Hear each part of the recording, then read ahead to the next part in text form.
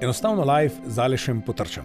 Jaz sem Aleš Potrč, danes pa moj gost, dober prijatelj, športnik, kot ga le redko srečamo, edini pravi brazilski Slovenec, kot je povedal Marcos Tavares. Marcos je še zmeraj zapisan v slovenski prvi nogometni ligi kot najboljši strelec vseh časov. Prav tako je eden in edini, ki je za NK Maribor igral toliko tekem, čez 500, in v dresu NK Maribor zabil ogromno golov. Koliko točno, bo pa Marcos ob svoji zgodbi iz otroštva in o tem, kako je bilo življenje v Braziliji, kako je on spoznal oziroma igral skupaj z Ronaldinjem, z enim največjih imen nogometa vseh časov. O tem bova skupaj z Marcosom danes govorila in neverjetna zgodba, res neverjetna zgodba. Nekaj, kar meni da zmeraj nov navdih za to, kar počnem. In pa da si želim postati boljši. Pa ne samo poslovnež ali pa karkoli takega, boljši človek. Tako, epizoda 11 in pa Marcos Tavares. Z mano je slovenski Brazilec oziroma brazilski Slovenec. Ja, brazilski Slovenec. Še zmeraj najboljši strelec slovenske nogometne lige. Ja. In pa nepogrešljiv člen, nepogrešljivo ime NK Maribor. Jaz bi rekel kapetan z veliko začetnico Marcos Tavares. Marcos, pozdravljen. Pozdravljeni. Hvala lepa, Aleš, da lahko bi del v tem podcastu in sem zelo vesel, da lahko delim svoje zgodbe, svoje življenje s tabo. Ja, to je cilj, ne? Ker Marcos, mene en kup stvari danes zanima. Predvsem me bo zanimalo, kak je izgledalo tvoje otroštvo, ne? Ker to se mi zdi, da tukaj nam premalo nam je poznano, ali pa se zaradi tega, ker tega ne poznamo dovolj dobro, ne zavedamo, kaj dejansko imamo, ne? Kak srečni smo lahko. To je res. Jaz vedno rečem, da tu Slovenija, to je raj, da imamo vse, da nič ne se skrbimo za prihodnost, za tak stvari. Jaz sem se rodil v Porto Alegre, v Braziliji. To je bolj na jugu, blizu Argentina, Paraguaj. In takrat moji starši niso imeli dosti denarjev, ne? In potem jaz sem spal na tle, nisem imel postelje. In to je bilo na začetku malo tak. In to je to, zato mi gremo nogomet v Braziliji, ker preko nogomet lahko hitro dobimo denar in lahko gremo izven te revščine. Tako se sliši se dost neugodno, ne? Nepredstavljivo dostkrat za nas. Imamo sicer nekaj primerov v Sloveniji, kjer otroci res živijo v močnem pomanjkanju. Jaz moram potrkati moje dva starša, kljub temu, da nikoli nismo bili premožni, daleč od tega dejansko, sta pa zmeraj poskrbela z marljivim delom, da so oba z bratom imela vse. Marko, slišal sem eno zgodbo iz tvojega otroštva o tem, kak si imel na dan za pojesti 3 kekse. Ja, to je res. Ko takrat je bilo en del, ker moj oče je imel neki nesporazum z mojo mamo in potem je šel z hišo, potem mama je imela 3 otroke, ne? Jaz sem najmlajši, imam 2 brata starejša in potem moja mama je bila učiteljica, zdaj v penziji, in potem smo imeli samo keksi v zajtrk, kosilo in večerja.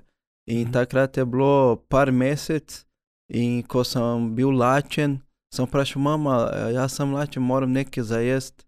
Je rekla, vzemi paradižnik, da na pol soli gor in pojej.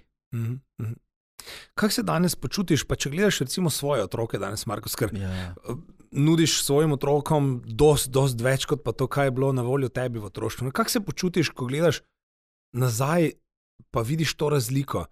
Se ti zdi, da znajo naši otroci danes to ceniti? Ja, jaz, ker nisem imel dosti stvari, tudi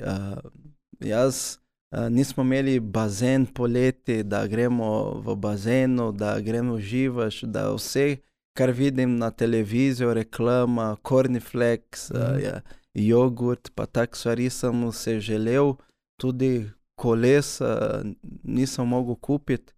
In potem, ne, hvala Bogu, da danes imam dobro življenje, da lahko dam vse, kar moji otroci hočejo, ne. In jaz mislim, da to je različni čas, ne, v Braziliji. Mi podcenjamo druge stvari. Tu v Sloveniji je druga mentaliteta, druga kultura. Potem je drugi način, kar ljudje vidi življenje.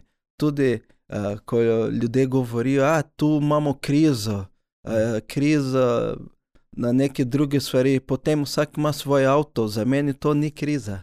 Če imaš avto, jaz nikoli sem imel avto, ko sem bil otrok ali mladi. Kasneje, ko sem že bil izven Maribor, sem vozil avto. Jaz upam, da tu cenujejo ljudje več stvari, ampak to je druga kultura, druga mentaliteta. Zato jaz pa žena, mi se želimo tu živeti. Hvala Bogu, ne, ker vas imamo radi tukaj. Jaz sem vesel sploh, ko nama je letos tega sicer nismo imela veliko, ampak vseeno, ko lahko skupaj trenirava, ne, mislim, meni je v veselje, ne, res.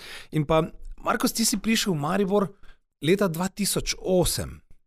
Je to 12 let nazaj, ne? Januar 2008.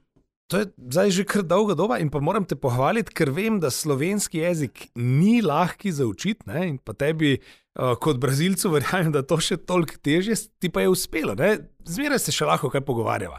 Ja, razumem skoraj vse in lahko se komuniciram, se pogovarjam.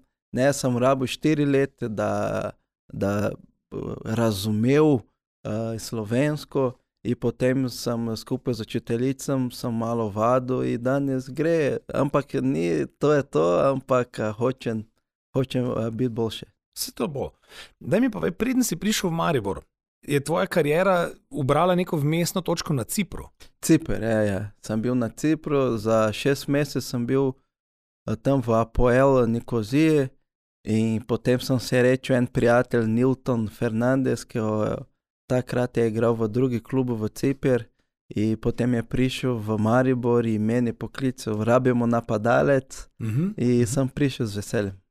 In od takrat dalje si zabijal v dresu, v vijoličnem dresu za NK Maribor vse možne gore. Koliko zadetkov si pa zabil v slovenski ligi? V slovenski ligi 157 in vse skupaj je bilo 207 golov, tu nekje. Wow. In 507 tekm sem igral za Maribor. Je bil v zgodovini Maribora še kdo, ki je igral toliko kot ti? Ne, jaz sem prvi, drugi ima 300 pa nekaj tekma, tudi drugi napadalec ima 130 golov. Jaz sem tudi najboljši strelec v kvalifikacijo Lige prvakov, imam tu 27-30 golov. Nora. Dober občutek, ne, ko se tako pogovarjava. Nekaj časa nazaj so te klicali tudi, mislim, da si imel intervju na enem internetnem portalu v Braziliji, ne? Ali je bil Zeitung? Ja, internet portal. Internet portal, ne? In pa tam so te tudi spraševali o tem, kak je življenje v Mariboru, kak igraš tukaj in pa te gledajo v bistvu z drugačnimi očmi, kljub temu, da igraš za njih mogoče zgolj v Sloveniji, ne? Ja. Ena zanimiva stvar, za katero pa ne vem, če vsi vedo za njo, tvoj prijatelj iz otroških let je bil včasih najboljši nogometaš na svetu, Ronaldinho, ne? Kak je to izgledalo z njim? Sta igrali dejansko skupaj takrat na ulici ali pa kaj takega? Kak je to izgledalo? Na ulici ne, jaz sem igral v en klub v Braziliji, ki se imenuje Internacional, in ko sem bil 13 let star, Grêmio mi je kupil takrat za $10,000. 13 let star sem bil. In takrat Ronaldinho je igral za Grêmio. In ko sem šel v Grêmio, moj bratranec je igral skupaj z Ronaldinho. In potem moj bratranec je rekel, danes po treningu gremo malo na pijačo. In takrat sem se rečel Ronaldinho, smo bili skupaj in takrat naprej, vsak dan smo hodili skupaj. On je meni dal na svet, Tavares naredi to, med tekmo, dribla enega, drugega, po treningu vedno dela več. In dosti stvari sem naučil od Ronaldinhota. In potem smo bili skupaj, jaz sem živel v stadion, pod tribuno in takrat član ekipa, jaz sem bil, on je 4 let starejši od mene. In takrat član so imeli karanteno v stadion in potem mi smo bili skupaj, smo šli ven skupaj. Je prišel v neki času, ker on svoje kopačke meni posodil, da lahko igram. In on je bil kot moj mentor takrat. Je bil že takrat torej malo bolj žurersko razpoložen, ne? Že bil, Rad hodil okrog. Smo pili pivo in rekel, Tava, ni problema, drugi dan naredi 5 krogov po treningu, 5 krogov na igrišče in bo vse, kaj pivo bo šli ven. Torej, rekel si, da si živel v bistvu v stadionu pod tribuno, si takrat prespal pa vse skupaj. To je bil, če se ne motim, tudi čas, ko si potem spoznal svojo ženo, je tako? Ja, potem 13 let sem šel v Gremjuta, 18 let star, ko sem se poznal ženo in takrat sem šel ven iz stadiona, ker tam smo živeli 50 nogometašev v celi Braziliji in vsako leto 20 gre stran, 20 novi so prišli in tako sem živel, malo je bilo težko, en kradel, drugi, pa dosti krat sem spal z denar v gato, ne, da ne bo... Da ti to vse ostalo, ne? Ja, in potem, ko sem se poznal ženo, sem vedel že takoj, prvič, ko sem gledal ženo, ta bo moja žena, bo žena za moje življenje. In od takrat dalje ste skupaj? Ja. Koliko let je zdaj to? 18 let. Nora. Je žena šla s tabo že na Ciper, pa vse tudi je bila že stalo tam? Ko sem imel 19 let star, sem šel v Malezijo igrati in žena šla z mano in od takrat potujemo. Zdaj pa še nekaj, ne, tukaj. Kako je žena sprejela to odločitev takrat, da si je sprejel, da greš pa v Maribor? Ne? Ker vseeno, gledava, si bil v Maleziji, ne? Potem na Cipru in pa na koncu prestaneš v našem, sicer še zmeraj pravimo, najlepšem mestu na svetu, ne? Ja, ampak relativno malo mesto Maribor, mesto, ki ima nogometno srce. To je meni je bil najpomembnejši del, da stanem v Maribor. Ker ko vidim mesto, navijače, kaj ljudje govorijo o nogometu, isto kot v Braziliji. In tam, ko sem se rodil v Porto Alegre, imamo dve ekipa, ker Gremio Internacional in tam derbi je noro. Ljudje govorijo samo o derbiju in ta adrenalina, ta energija sem čutil tu v Maribor. In potem skupaj z ženo smo se odločili tudi glede dosti faktorov, ker Mariborčan, jaz vedno govorim, da Mariborčan so me sprejeli z ljubezen in zato imam rad, da tu živeti. In potem sem igral dobro nogomet, pa tu življenje v Sloveniji je zelo dobra, za družino, za otroke. In vse te faktorov, ne, je bilo dobro, da smo hoteli, smo se odločili, da bomo tu živeli. Spomnim se najnih pogovorov, včasih med treningom, ne, ko so se pogovarjali, da si praktično spal z žogo, ne, zato da si razvil nekako to ljubezen do nogometa, pa vse. Koliko tega danes manjka, ne? Če pogledaš tukaj, recimo, nogomet se je malenko spremenil, doskrat mlajši nogometaši danes gledajo samo še na denar, samo na finance. Pozabljajo pa na tisto veselje, ki ga ta, rečemo, okrogel štikl usnja, ne, vseeno prinaša in pa ne razvijamo tega enako, kot pa smo včasih. Je stvar mentalitete tukaj problematično za slovenski prostor in pa za nogomet? Ja, jaz mislim, da veš, ker mentalitete iz Brazilije čisto drugače kot mentalitete tudi Slovenije, ampak v Braziliji prvo darilo, ki se da za dojenček, jaz nisem imel 1 leto star, sem že dobil žogo od moje oče. In potem takrat prve stvari, ki sem imel v roke žoge in tudi dosti družine hočejo, da svojega sina morajo biti nogometaši, da gre ven iz revščine. In tu v Sloveniji jaz mislim, da ljudje trenirajo ali igrajo nogomet, ker nima druga opcija, druge stvari, da naredi tu v Sloveniji, ker zdaj nogomet vemo, da je popularno, ampak nimajo ljubezen do nogometa. Jaz sem poznal par igralcev, ki so hoteli, sem hotel igrati tenis, ampak zdaj sem tu, jaz sem tu pri nogometu. Veš, jaz nisem imel druge izbire, jaz sem hotel nogomet igrati in ta ljubezen še vedno imamo danes. In druge stvari je, če imaš ti veselja, če ljubiš kaj dela, potem uspešno bo prišel. Normalno, to ni druge. Ampak tu časi vidim, da ljudje nima ta želja, niso lačni za nogomet. Nogomet za mene je način življenja, to je moje življenje. Jaz sem Marcos Tavares zaradi nogomet, ne zaradi drugih stvari. In zato moje življenje spremenilo zaradi nogomet. Moje življenje se poboljša zaradi nogomet. Jaz poznam Slovenijo, jaz poznam dosti države, jaz imam dobra družina, dobra življenje zaradi nogomet. In če včasih mi ne ocenjujemo dosti nogometa. In potem, če hočeš ti denar pred, da ljubi nogomet, ne gre. Nekaj ni okej, ne? Potem so prioritete so zamešane, ne? To je to, prioriteta. Ne moreš ti hoče nekaj, če ti nisi ta oseba za to.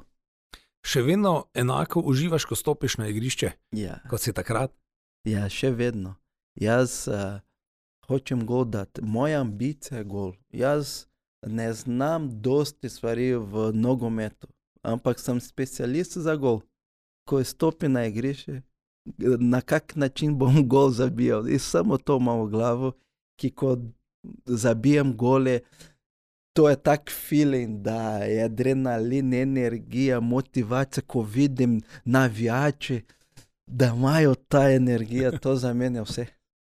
No, in ta energija se vidi, če ne drugače, tudi na tistih majicah, veš, ko imajo na spodnjem delu, ne, da si jih lahko daš čez glavo in pa je tvoja glava potem gor, ne? Ja, to je to. In spomnim se, da prav s temi majicami, Marko, smo hodili na tekme in pa čakali na tvoj gol. Ne? Užitek je bil te gledati na igrišču, kak si prišel gor in pa bil si en tistih, ki se mu je nadaleč videlo ta želja, ne? Rečemo doskrat, lačen zmage, lačen nogometa kot takega, ne? Da uživaš v sami igri, vse ostalo pa pride potem samo po sebi zadaj. Tega vidimo premalo. Ja, jaz mislim, da danes nogomete se spremenilo, seveda, ampak opazim, da dosti igralci gledajo samo iz statistike. Iz statistike, to sem, pas sem naredil prav, 10 minut sem igral, sem naredil to pa to. Samo iz statistika to ni vse.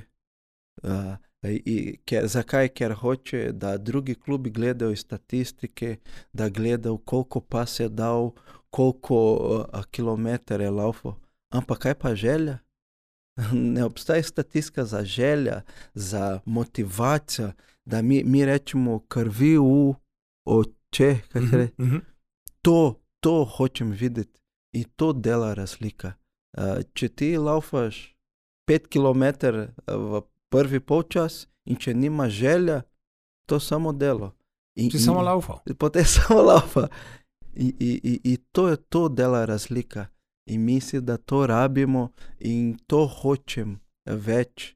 Pomaga svojim igralcem, kot kapetan ekipa vedno rečem, gremo na puno, gremo za zmagati in ne igramo tekma, da igramo. Ne, vsako tekmo igramo za zmagati. Ne, samo da bo še eno tekmo.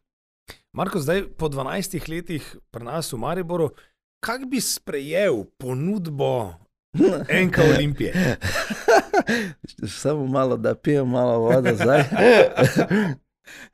Le vzami si čas, ta odgovor, ne, ni enostavno. Ja. Torej, bi lahko, glede na to, da si postal ikona Maribora, bi lahko ti danes sprejel sploh eno tako ponudbo? Bi se... Ne, ni šans, ker jaz sem Mariborčan, jaz sem iz Štajerske in Maribor je moj ljubezen in ni šans.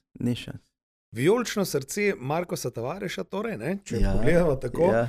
In pa nekako tudi tvoj starejši sin, Markos Tavareš mlajši, je podobno naravnan, ne? Ja, je podobno, ima volja, to jaz vedno govorim, moraš dati vse od sebi, močen je, velik je.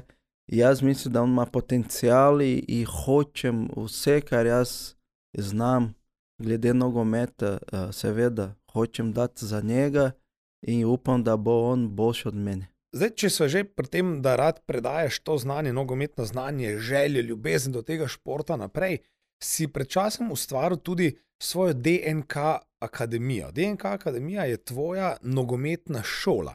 Ja, moja nogometna šola, ki bolj učim malo na privatni način, ker jaz sem ugotovil, da dosti klubov imajo en trener za 20 igralcev. Potem težko ti učiš vse, kar otrok rabijo, da igra nogomet. In potem jaz kot Brazilec, celi dan sem igral nogomet, celi dan, samo ko je bil čas za kosilo, za večerja, sem prišel nazaj domov. Jaz to mislim, da to je način, če boš ti dobro ali zelo dobro nogometaš. In potem sem to ugotovil in jaz imam v srce, da pomagam drugi ljudi. Jaz sem tu v zemljo, ne samo da naredim nekaj za meni, ampak da pomagam ljudem okoli meni. In to skupaj z DNK akademija hočem učiš vse, kar sem se učil v Braziliji, ker to je najboljša kombinacija. Brazilski talent z slovenska taktika, mentaliteta, da se dela. Delovno vnema, torej. Delovno vnemo imamo pri nas. Ja, to je. Ampak talent, ta mehkobe, ki ima... Igrivost. Ja, žinga, ko se govorijo, žinga, ki pele ima to. In to manjka tu v Sloveniji. In to se trudiš dajati nekako naprej, ne? Zato tudi vsako leto organiziraš svoj nogometni kemp v sklopu tega za otroke, ne? In pa pretežno delaš tukaj za otroci, da otroci že dobijo v zgodnjih letih to igrivost, ne? To željo in pa ljubezen do športa, ne? Ker to je tisto, kar manjka. Pri nogometni kampu to hočem, da je en teden smo skupaj in ta teden, da oni imajo izkušnje za svet nogometa. Ker takrat jaz delim svoje izkušnje, svoje zgodbe življenja, kaj pomeni nogomet za meni in samo na tak način lahko povem več, kaj pomeni nogomet za mene. In potem vidim tudi, kdo ima talent, kdo nima talent in vedno govorim, da če imaš ti željo, bo se resnica v življenju. Torej lahko nam uspe tudi tukaj. Ja. Marko, midva že pripravljamo neke nove skupne projekte za naprej, o tem ne bova danes še preveč izdala, bova posnela enkrat kasneje. Ampak vseeno razmišljam pa še nekaj, namreč spomnim se ene tekme, ki sem jo gledal in dal si gol, tekel čez igrišče in dvignil majico pod majico, pod dresom sem imel majico, na kateri je pa pisalo Jezus je pot. In jaz takrat nisem vedel, da gre to dejansko za cerkev po imenu Jezus je pot. Ne? To je to. Kako pride človek do tega, da v Sloveniji postavi svojo cerkev, ki pa ni del rimsko-katoliške cerkve? Ne. To je to. Jaz, ko sem imel 13 let star, sem imel izkušnjo z Bogom. In takrat sem vedel, Bog obstaja in Biblija je način življenja. Ima noter principe, ima noter, kaj moramo delati, da bomo imeli boljše življenja, in vse te, kar človek rabi, je tam v Bibliji. Ampak potem prišel seveda religije, pa en govori na tak način, drugi tak, pa se skregajo. Potem sem malo nehal. In ko sem bil 20 let star, 21 let star, jaz sem rekel, če je to res, kaj je vse napisano v Bibliji, jaz bom to z nula, bom to follow, bom naredil vse. Bom sledil vse temu. In potem je prišel in sem bral Biblijo in na tak sem več študiral teologijo, potem sem malo globoko študiral vse te stvari in ko sem prišel v Sloveniji, sem imel ta željo. Na kak način lahko povem vse ljudi, da Jezus tudi meni pomagal, da preko moja vera jaz sem dobri človek, sem dober nogometaš, da je Jezus mi pomagal, ko nisem imel denar za hrano, za meso, da pijem Coca-Colo, ko iz favele, iz tla, danes sem najboljši nogometaš v Sloveniji. In potem sem hotel to tudi pokažem vsem ljudi. In na kak način. Takrat, ko sem zabil gol, celi televizija, kamere so bili, so fokusirali na meni. In takrat sem pokazal. Jezus je pot, ker je Jezus je edini poti, da lahko imamo boljše, dobre življenje. In vem, da se tega kar strogo držiš, ne? Torej nisi nikoli spadal med tiste, ki so prišli v Slovenijo, pa se učili slovenskega jezika in najprej spoznali vse grde besede v slovenskem jeziku. Ne? Spoznal verjetnost jih, poznaš jih pa ne uporabljaš. To je res. Vem, da jih ne uporabljaš tudi takrat, ko te kaj razjezi, tudi takrat, ko si žalosten, potrt, zaradi tega, ker kaj ni šlo po pravem načrtu. Ne? Ja, to je res. Jaz sem se učil v Bibliji. Biblija piše, da v jeziku imamo moč za življenje in za smrt. Da blagoslovimo ljudi ali da preklinjamo ljudi. In jaz vem, vsako beseda, ki jaz govorim, ali boš ti čutil dobro ali slabo. Zato jaz nočem, da noben meni ogroziš, tudi ne ogrozim druge. In zato ne uporabim grde besede. Ko sem na tekmi, ko sodniki naredi neke katastrofe, jaz alo, daj no, jaz na mesto. Poznaš tudi tiste slovenske kletvice, ki to niso? Recimo, 300 kosmatih. Ja. Kaj če bi začel kaj tako? Bela cesta. No? Ja, bela cesta.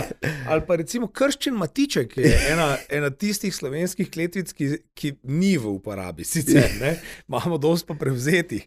Torej, bi to bile kletvice, ki bi prišle za tebe v poštev? Ja, uporabim. Tudi portugalsko uporabim. Karamba, ne, ki ne pomeni nič, ampak da malo pomaga, pomaga, da spustim, da gre ven vse, kaj je not. Zakaj sem te namreč to vprašal? Slovenci smo zelo nezaupljivi, ko gre za vero. Če gledamo neko večino, ne? Ampak vedno si predstavljamo vero kot neka dva ekstrema. Po eni strani, tako kot sem rekel, rimsko-katoliška cerkev, ne? Kjer mora biti vse v zlatu in pa se govori, oziroma ponavadi je tak, ne, delajte to, kaj vam govorimo, ne glejte, kaj delamo mi, ne. Ja, torej, to za tebe ne pride v poštev. Ti si bolj tisti človek, ki želiš, da to, kaj govoriš, tudi sam počneš in pa ti vodiš ljudi za zgledom. Tega je malo in to se mi zdi, da Jezus je pot. Je to edina tovrstna cerkev v Sloveniji? Ja, edina, ker jaz sem stvaril, ampak to je vse skladno v Biblijo. Samo mi imamo free will, ne? Mi smo človek, ki vsak ima svojo mentaliteto, vsak ima svoj karakter, svoj temperament. Jezus je pot. Jaz ne govorim, da je religija, ampak če tako študiramo, kaj pomeni cerkev, ne? Kaj je cerkev? Cerkev so ljudje, niso stene. In zato Jezus je potem samo ime, da ljudje si identificirajo, ne? Da ima, katere cerkev si, katero religijo. Jaz nimam religijo. Cerkev so ljudi. Je samo en ime, Jezus je pot, ki jaz verjamem, da je edini pot, da imamo odnos z Bogom, je Jezus. Ni drugo, ni župnik, ni papež, ni pastor, ni duhovnik, ni. Mi smo vsi ljudi. Edini pot je Jezus. Edini, ki je umrl za nas, je bil Jezus, ni druge. In zato Jezus je za meni moj vzor in probam delati vse, kar Jezus je delal. In če jaz nisem uspel v moje življenje, kako lahko jaz tebi učim? Kako jaz bom tebi učil, da narediš firmo, da imaš podjetje, če jaz nikoli sem podjetje naredil, če nikoli jaz sem bil uspešno. Najprej moram jaz zmagati svoje bitke, potem lahko pomaga drugi, da bojo zmagali svoje bitke.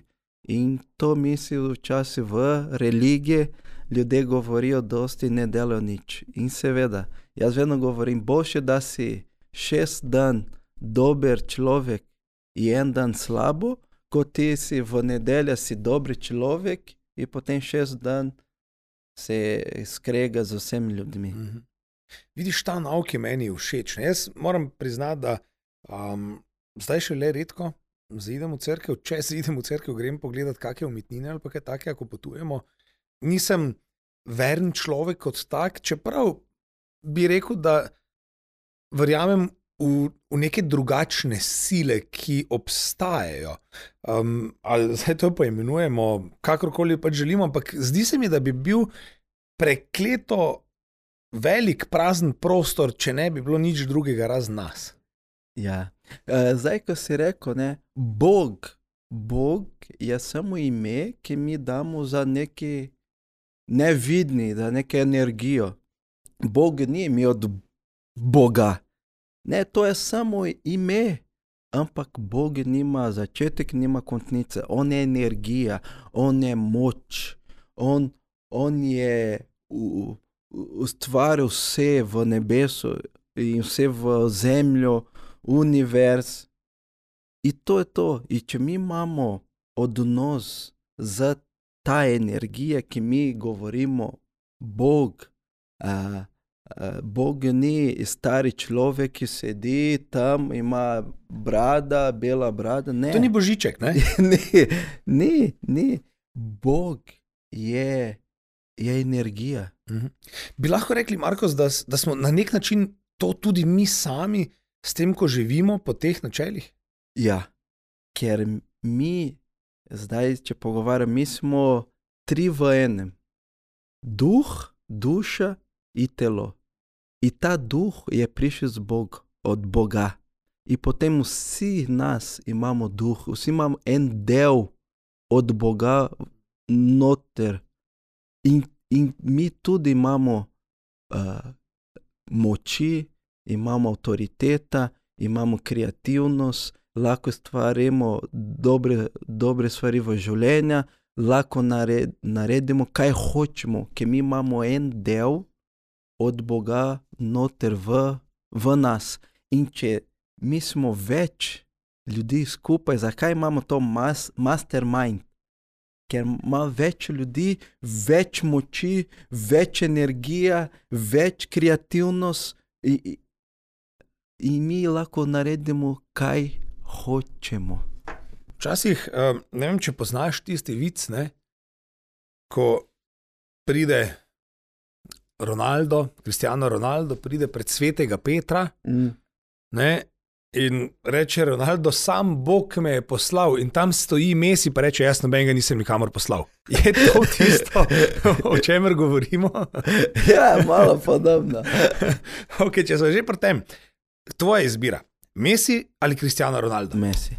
Zakaj? Ker Cristiano Ronaldo je zelo dober igralec, seveda daleč, samo on je kot On dela, on kot robot. On dela za to.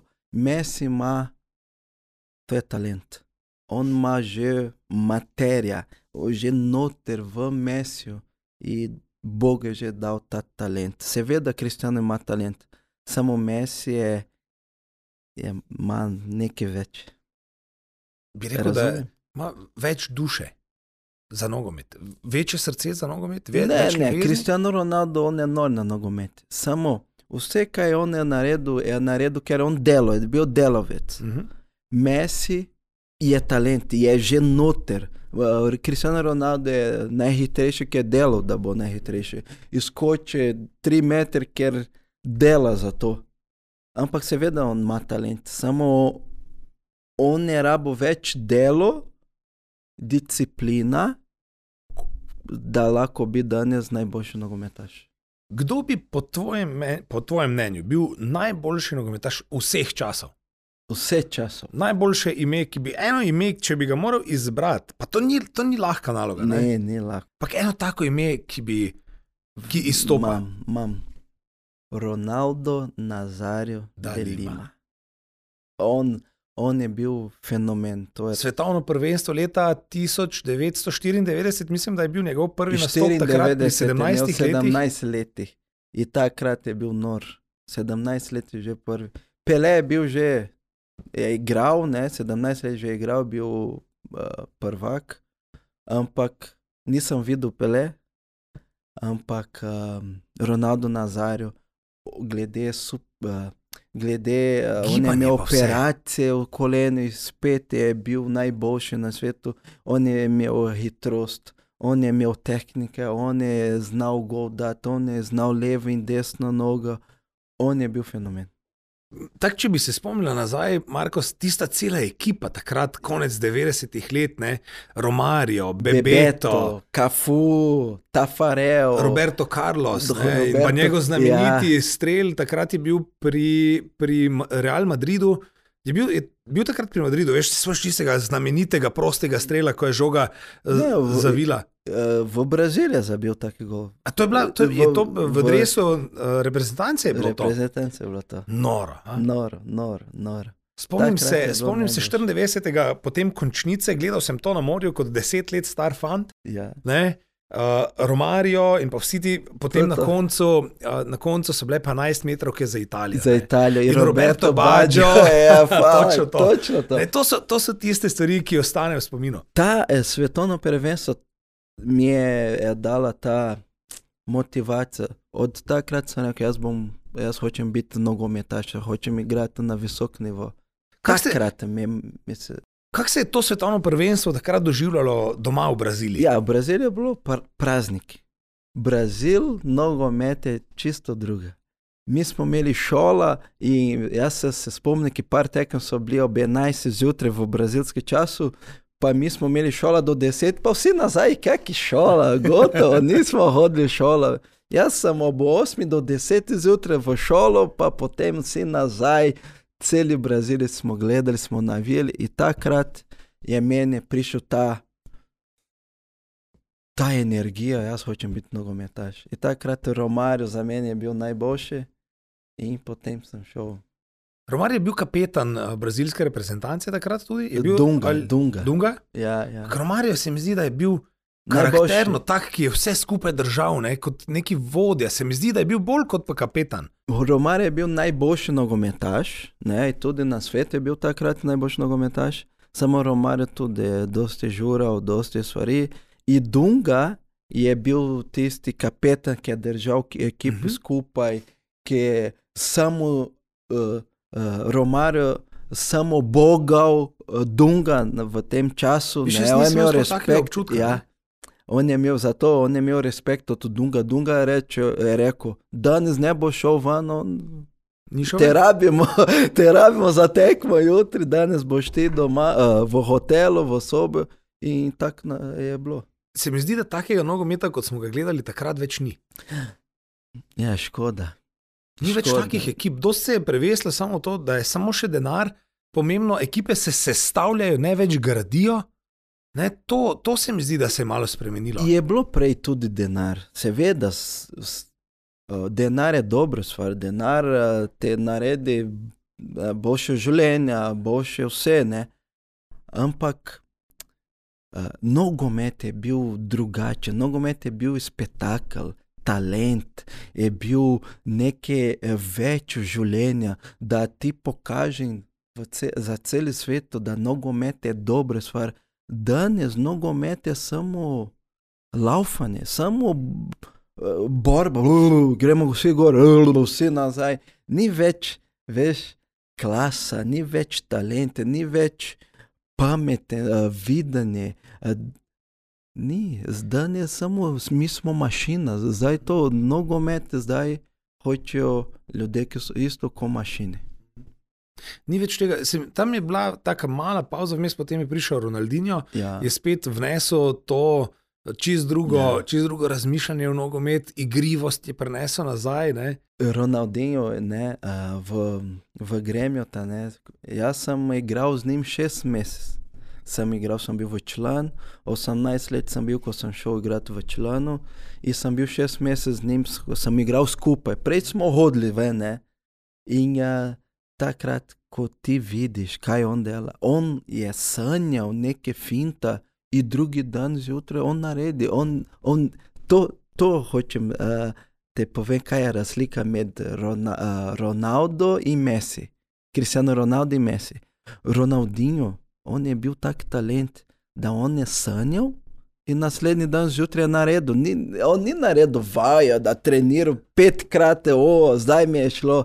Ne, in potem vsako tekmo, jaz sem vedel, če on ne bo dal gol med igre, prekinitve, eno tekmo je rekel, Tava, ko je bil faul, Tava, idi tam v kot, ki me počaka, ki bomo se veselili tam, pred da on je udaril prekinitve, je že vedel, da bo dal gol.